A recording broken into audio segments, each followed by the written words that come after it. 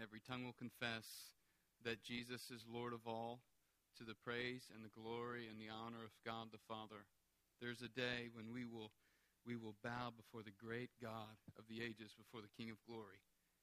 And when we bow before him, it will be for those who have professed faith in him and trusted in him. It will be for great joy and great excitement and great awe and worship that flows from the depths within. And for those who do not know the Lord as Savior, it will be that they bow from great fear and from the command of an ever-loving God who will bring justice upon those who have not professed faith and trusted in Christ. And so, as we begin this morning, I couldn't help but to just share that captivating thought with you. And even as we look into this text this morning, it's relevant for what we are talking about. It's relevant for biblical stewardship. As you see on the screens here, the title of the message, this is our fourth sermon throughout this series on biblical stewardship. And biblical stewardship has to do with how we live and how we use what God has entrusted to us for his glory, the way that we employ all that God has given us for his glory in making the kingdom of God known across the world, across the globe, and spreading God's name across the globe. Making disciples of the nations here, how are we doing with living in a way that honors God with our stewardship, with what he has entrusted to us? And so the text this morning is 2 Corinthians chapter 8, verses 1 through 15. Verses 1 through 15. But before we read the text, let us pray. Father, we come this morning before you with humble hearts, with a desire to worship you and to praise you, and a desire, I pray, a desire that we would long to look in your word and to see how you want to instruct our lives, and how we, as your children, as your sons and daughters, would be able to live faithfully for you and for your glory, for the spreading of your kingdom, for making disciples of the nations. And so, Father, this morning as we approach your word, I pray that you would give us eyes to see, and give us minds to comprehend, and God, give us hearts to love and to long for your word, so that as we hear your word, you would apply it into our lives, and God, that we would be transparent before you, open to the working and promptings of your Holy Spirit. It's in Christ's name we pray. Amen. For the last several weeks, we've been looking at the topic of biblical stewardship, and we've camped out in a few different places throughout Scripture, and this morning we'll go to the epistle of 2 Corinthians. But before we get there, I just wanted to just kind of refresh our memories for those of us who maybe haven't made all of the studies on Sunday mornings, or just to kind of take us through and see the thread that's woven throughout what we've been talking about with regard to biblical stewardship. We've understood, even from the beginning, that God owns everything. But even before that the foundation of all that we have, the foundation of living for Christ, is understanding that God desires us to walk in a manner worthy of the Lord. Colossians 1:9, that we would be filled with the knowledge of him in all wisdom and in all spiritual wisdom and understanding. Even from Psalm 24:1, we see that God is the one who is over and owns all things. The earth is the Lord's, and all it contains, the world and those who dwell in it. We've seen that God has entrusted his people, his creation, with the responsibility to steward those gifts that he has given us. And that would be fleshed out in the amount of finances. It would be fleshed out in our lives through the gifts, the spiritual gifts he's entrusted to us. It would be fleshed out maybe in the homes we have, in the relationships, in the job, and so on and so forth. We begin to see everything in our lives as a result of God's gracious provision and gifting. And then also that we are held accountable. We're held accountable for what we do with those gifts that God has given us. And we even looked at the parable of the slaves who were entrusted, right, with talents from their master, and they went away, and two of them employed them, one of them buried them, and then they were called into account. And then there was the reward given to those who were faithful in what they had been entrusted with. Enter into the joy of your master, and to the one who was unfaithful, that did not employ what what the master had given him. It was cast the wicked lazy slave into the outer darkness, where there will be weeping and gnashing of teeth. I say all that to say, as we approach this passage this morning in 2 Corinthians, I wanted us to see a model of biblical stewardship in action. What does it look like in action when it's employed in the day-to-day living of a congregation, of a people, of a body of believers? I think we see it in 2 Corinthians chapter 8. For in 2 Corinthians chapter 8, we see Paul giving this Macedonian model of what it looks like.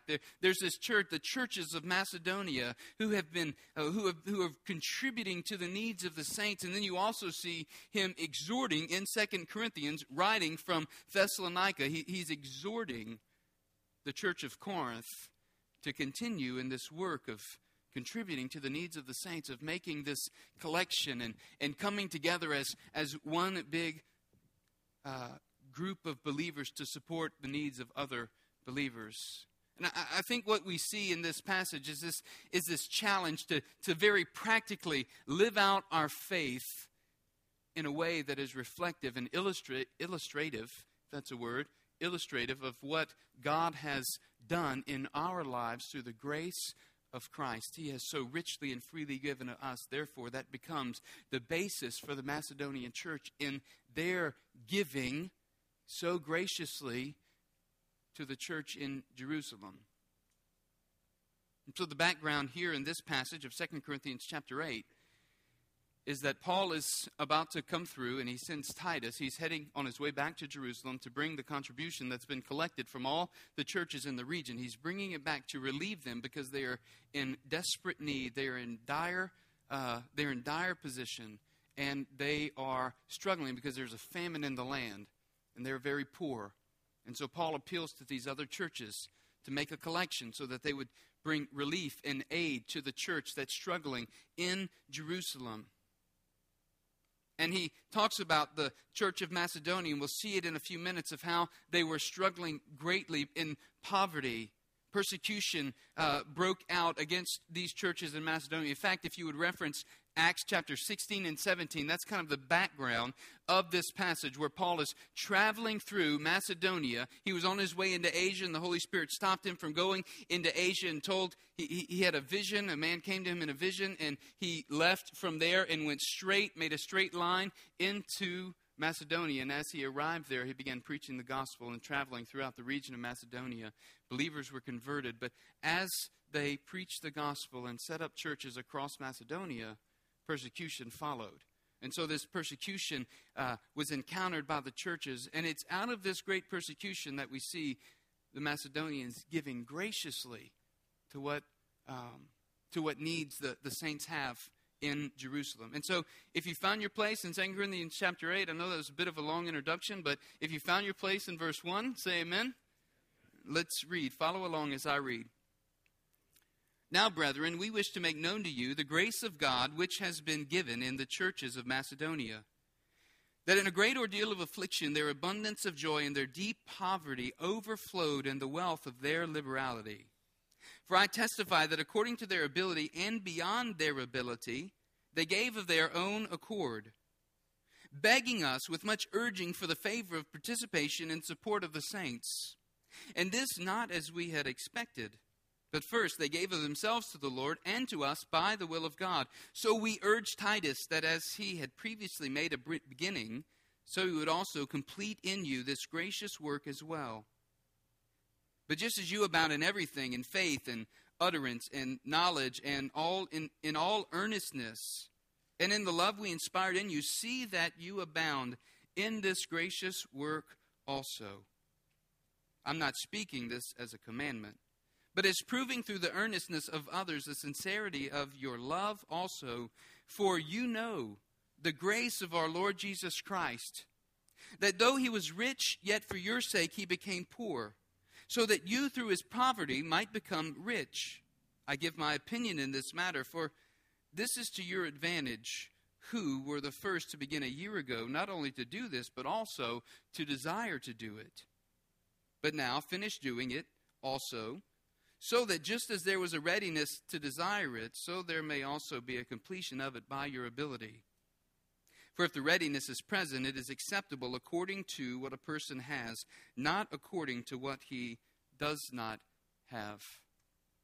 The Apostle Paul is challenging the Corinthian church first to see this model of the Macedonians and what they had given. Paul is making known a common need to the churches, the Gentile churches throughout the land, that the church in Jerusalem is experiencing this great famine and this great need. In fact, in 1 Corinthians chapter 16, verses 1 and 2, we read how in the earlier letter, Paul had already encouraged and challenged the church. He said, "Now concerning the collection for the saints, as I directed the churches of Galatia, so also you do.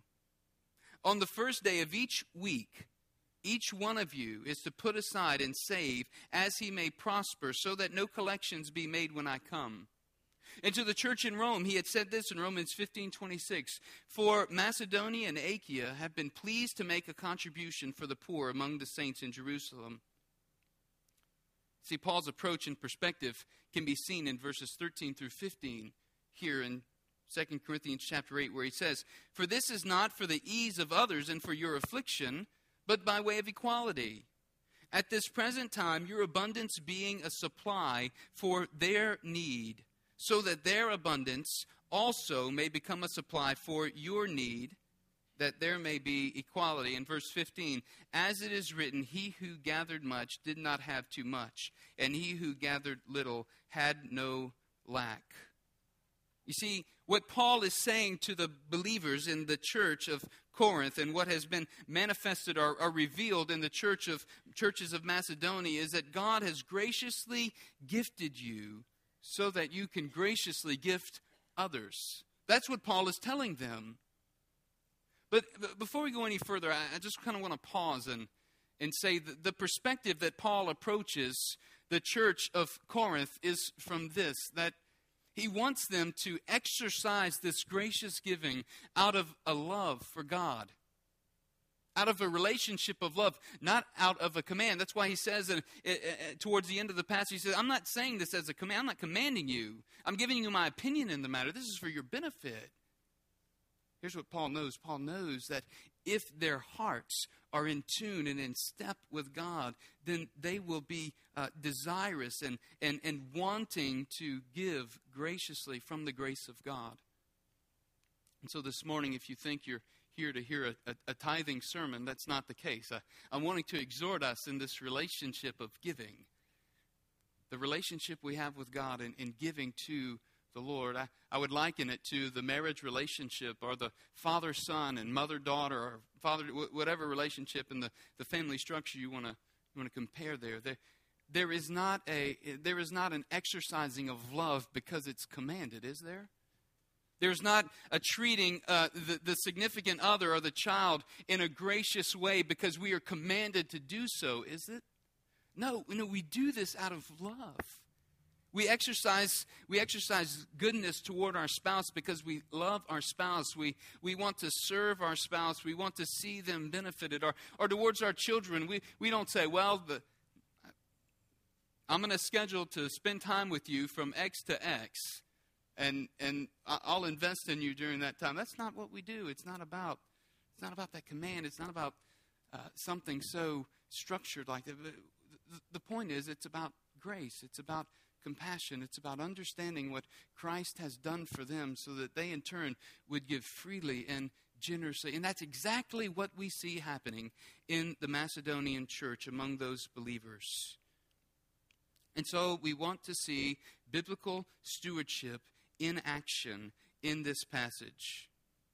And so Paul appeals to the Corinthian church through the example of the Macedonians in verses 1 through 5. And what you'll notice in verses 1 through 5, there's this natural progression in these verses 1 through 5 that the Macedonian churches experience. The first is it begins with knowing and seeing the grace of God. And then it leads them to a place of an abundance of joy, which results in their gracious or generous giving according to God's leading and desire. And so I think first, and in looking at the Macedonian model, our first point this morning, we must first understand the grace of God. We must understand that the grace of God is foundational for understanding the gracious giving of the Macedonians. And so first I want you to see that they were transformed by the grace of God. This is what happened in the lives of the church. This is what happened in the lives of those individual believers that made up the church. Their lives were transformed by the grace of God. In fact, the word grace occurs 10 times in chapters 8 and 9 here in 2 Corinthians alone. And grace is simply this. Grace is understanding or coming to grips with the richness of God expressed to His creation through the cross of Christ, where God mercifully reconciles sinners to Himself through His Son. That is the grace of God. A person who is transformed by grace recognizes preeminently that God has performed something in the life in the life of an undeserving and unnecessary act in the life of a sinner, an unworthy sinner. The grace of God manifests itself then most clearly through Christ's sacrificial work on the cross and what He has done.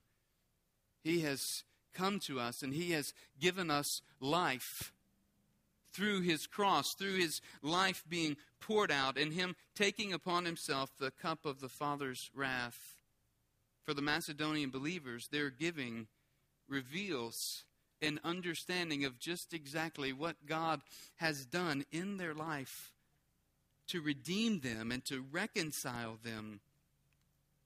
They understand that giving is not the way that they show God what they can do for Him, but instead it's a way of reflecting what God has so richly already done for them. Their contribution to the greater contribution of the saints reflects their trust in God's providential care, that He is caring and He is concerning and He is watching out for them.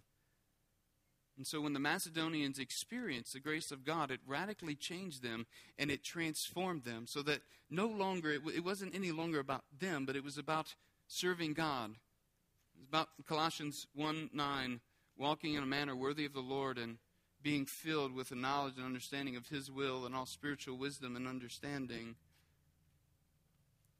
And so when they were transformed by the grace of God, it impacted not only everything, it impacted their attitude.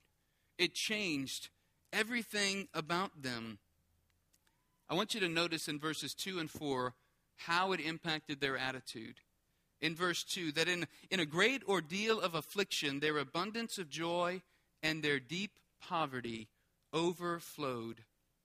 They had an abundance of joy in the midst of affliction. There was great affliction. That word affliction means testing.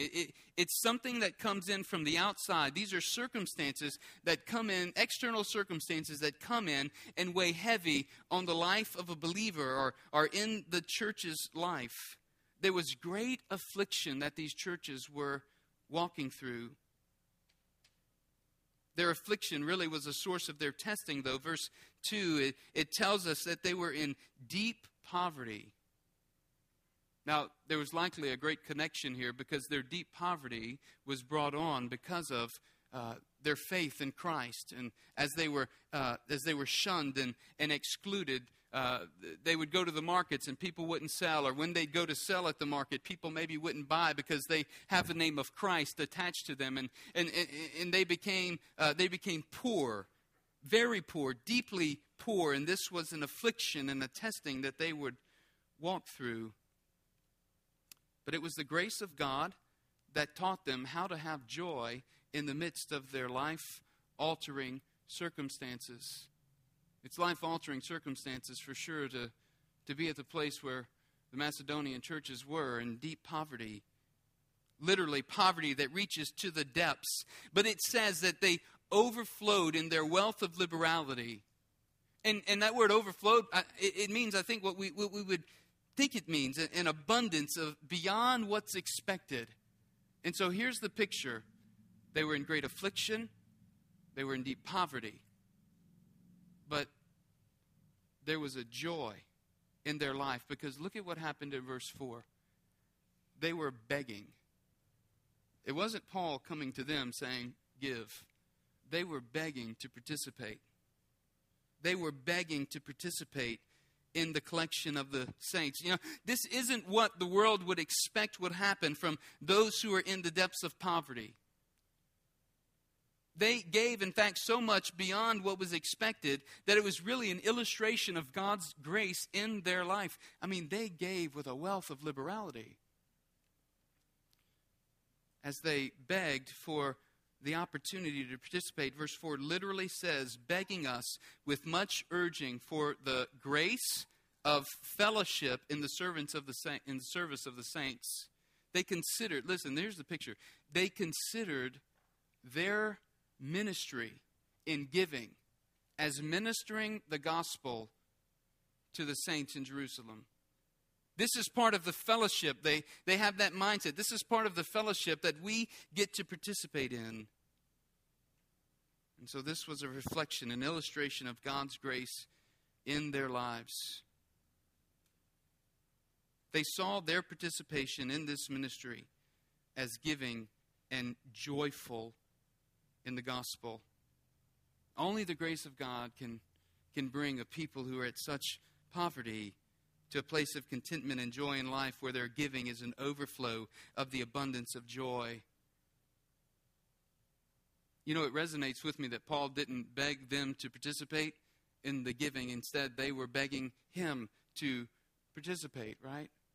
I think about just a couple of verses further in 2 Corinthians chapter 9, verse 7, where the Apostle Paul says, each one must do just as he has purposed in his heart, not grudgingly or under compulsion, for God loves a cheerful giver. There's the heart of the matter. That God desires that we would be cheerful in what we bring before him and lay before him.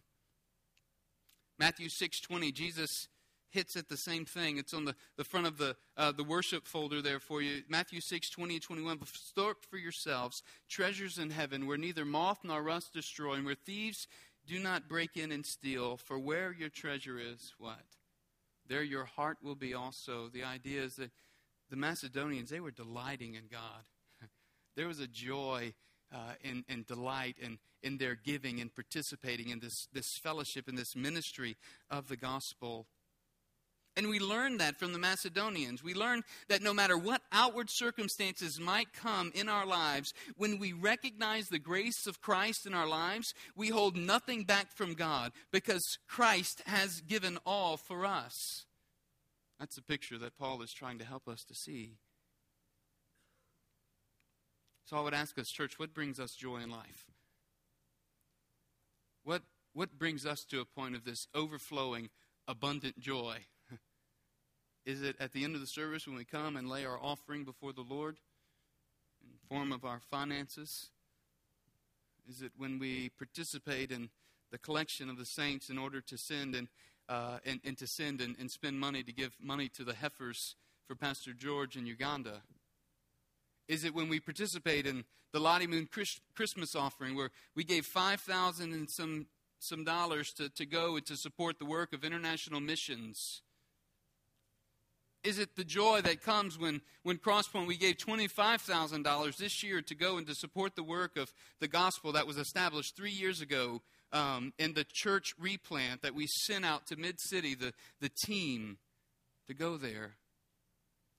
Is that where does abundant joy flowing and welling up from within cause that to happen? And is it joy for us when we come and we lay these gifts before the Lord?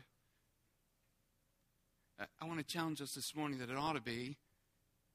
We ought not seek for joy in increasing power or position or possessions or pleasure. That's not where joy is going to be found. Listen, joy is going to be found in Christ. There is an abundance of joy in Christ and walking with him. There is an abundance of joy like we cannot find in this world. Not only did the grace of God transform their attitude, it changed their action. It changed their actions. We see it in verses 3 and 5. He said, "For I testify that according to their ability and beyond their ability, they gave of their own accord." This was the action of the church. But before that, look at verse 5. And this not as we had expected, but they first gave themselves to the Lord and to us by the will of God. This is that progression. The grace of God leads to abundance of joy, which brings about gracious giving. But notice first the importance of personal surrender. The importance of personal surrender in verse 5. It says that they first gave of themselves to the Lord. This is the lordship of Christ. This is surrendering our lives to Christ, that we want to follow Him, that we are committed to Him first and foremost, that we look to Him to get direction for our family. We look to Him to get direction for what we're doing in life, where we're going, how we are advancing in this job. Whatever it is, we are surrendered under His lordship. They first gave of themselves to the Lord, and we see that God desires that you and I be committed to Him first and foremost. If there's anything to be learned from the Macedonians, it's not about how much we give, but about what we give, right? It's about what we give. And when we see that in the proper perspective, in the proper light, we realize first that we give of ourselves to the Lord. And once we give of ourselves to the Lord, He owns it all.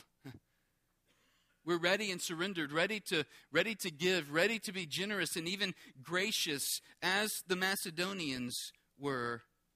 Paul says in 1 Corinthians 13:3, the love chapter, he says, and if I give all my possessions to feed the poor, and if I surrender my body to be burned, but do not have love, it profits me nothing. Begins with a love for God, personal surrender. But secondly, it's the surrender of possessions. Surrender of possessions for ministering the gospel. That's what the Macedonians are after here. They're surrendering their possessions to minister the gospel to the saints in Jerusalem. Much in the same way that we would surrender our possessions to minister the gospel throughout the city, throughout the church, as a local body here, and throughout the nations. Paul characterizes the Macedonians by their generous giving. It says, according to their ability in verse 3, and beyond they gave. This generous giving, the word in verse 2, generosity, liberality. It's exclusively Pauline word. And it means to have open-hearted liberty, open-hearted generosity, and open-handed generosity when it comes to giving and participating in the gift. The Macedonian churches had a reputation for their open-handed generosity. And that's what he's pointing out here. They gave according to their ability and beyond. Paul is saying they gave more than we could have even expected. Not that they went in debt, so to speak, maybe as we would think if we read this passage, but they gave beyond what could be expected of them. And it flowed from this abundance of joy. Why? Why did they do that? Because they made the connection between their contribution and ministering the gospel as joyful service to God. They saw that even the little they had was from God. They modeled what ought to be the mindset of every believer today, that everything we have, everything in our lives, everything in my possession is God's already, and I'm just a steward of God's things. That was the recognition of the Macedonian believers. I would say, friends, what's our attitude and actions when it comes to our relationship with God and when it comes to our giving to the Lord? What's our action? What's our attitude? How are we engaging? Does our life look like the Macedonian model here, that we are giving generously and joyfully for the glory of God? Paul's pointed out the Macedonian model in verses 1 through 5, but I want to turn our attention to the exhortation of the Corinthians, the Corinthian challenge. And as we see the Corinthian challenge, I hope we see that this is our challenge too, in verses 6 through 12. The Corinthian challenge is our challenge too. And we begin by noting in verses 6 and 7 that Paul is saying to them, let your righteous living be matched by your gracious giving. Let your righteous living be matched by your gracious giving.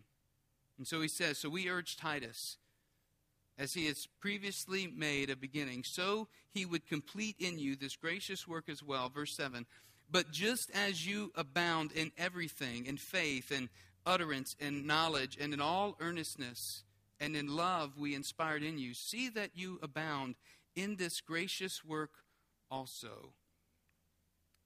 That word abound, we should make the connection that Paul is calling the church to see. The word for abound or excel in the ESV, it's the same word that's used back in verse 2, describing the overflowing nature, the overflow of the Macedonians' faith in action. Think about the Corinthian church, if you can recall 1 Corinthians, how they had a great faith. And so Paul comes and in 1 Corinthians, he challenges them in their perspective of how elevated their faith is. But here, Paul is not challenging them in spite. He is rather affirming them, just as you abound in everything. Listen, in faith, in utterance, the faith, it's the deep exercising of trust in God for the Corinthian church, of utterance, that is, in declaring the truth and knowledge and earnestness, referring to their zeal for following and serving Christ. In their love, that is, their affection for one another, their affection for Christ. He says, see to it that you abound, in verse 7, in this gracious work also. Paul commends the Corinthians for their overflowing or excelling faith as it's displayed among their body. And here's the challenge he's calling us to see as well. There's this great faith being exercised in the midst of the body of Christ in Corinth. And he's challenging them that their great faith would not stop at the way they're exercising it among one another, but it would also, just like the Macedonians in their overflowing generosity and overflowing contribution for the needs of Jerusalem, that the Corinthians would in the like manner give graciously and generously in an overflowing and abounding way.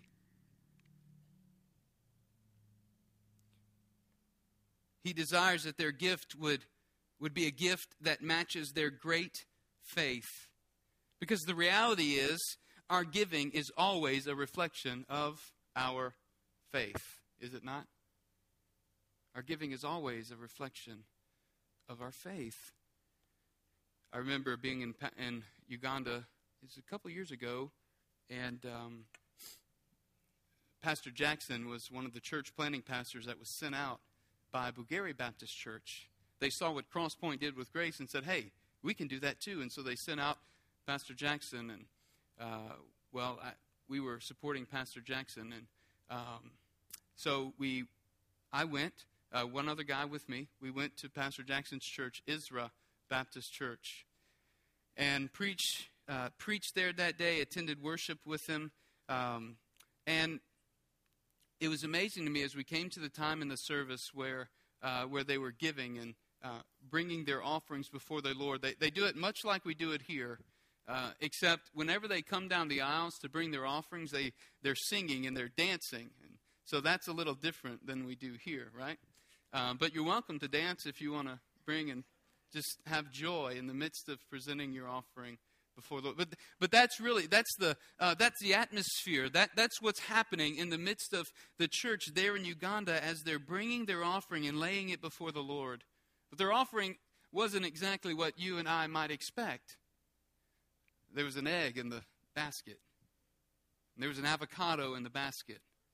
And there were a few shillings that was their money. There were a few shillings that had been placed in the basket as they brought these offerings before the Lord joyfully. And it was amazing just to watch and to see God's grace. And I want to just empty my pockets and put it in the basket. But as I watched this happen, I was filled with joy to see the joy on their faces as they were giving to the Lord. Well, after the service, Pastor Jackson took me and the other guy back to their back to his house. He and his wife, Sarah, wanted to entertain us and feed us lunch as a way of saying thank you. And just they're a very hospitable culture in Uganda. And so we sat down in their house and we're talking.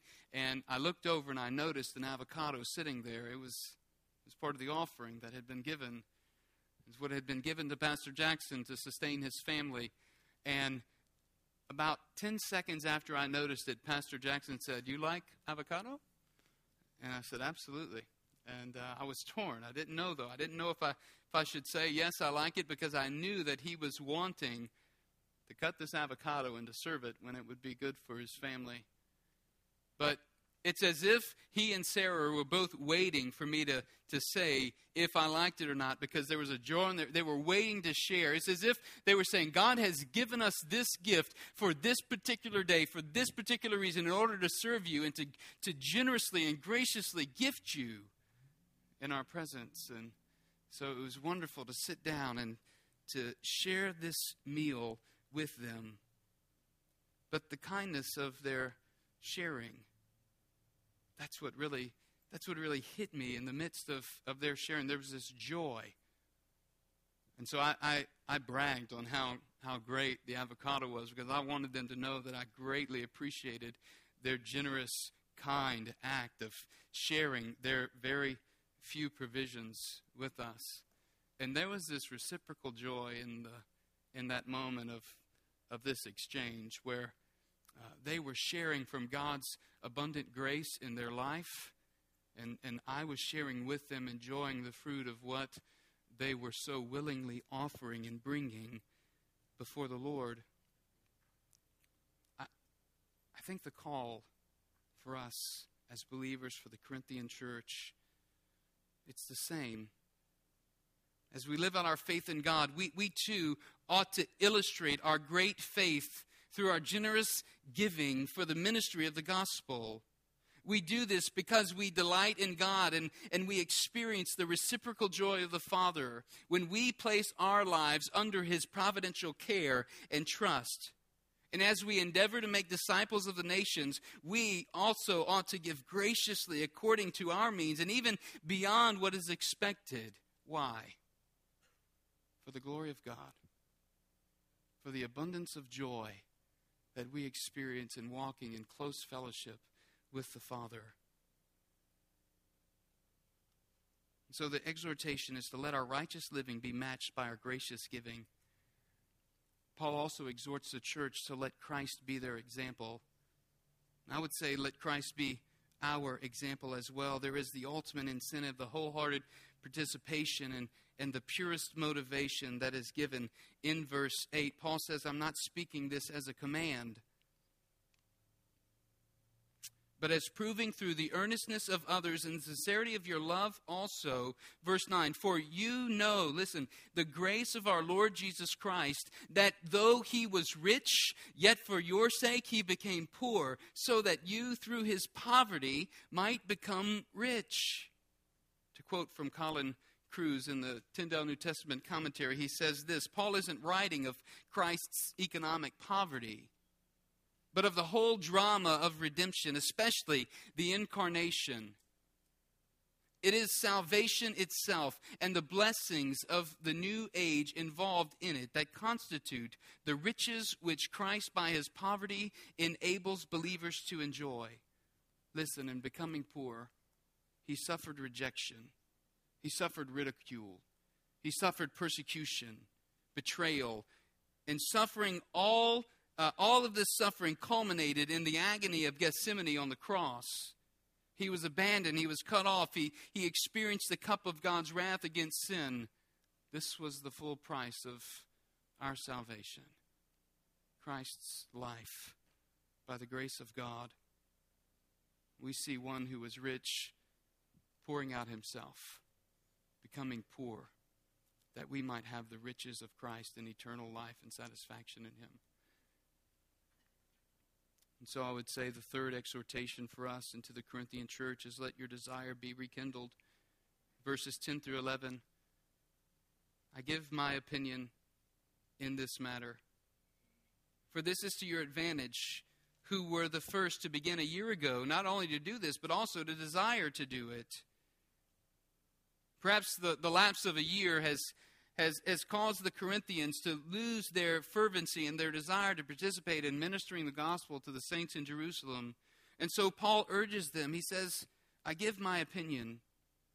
In other words, to return back to what we were saying in the beginning, he could use his apostolic authority to command them.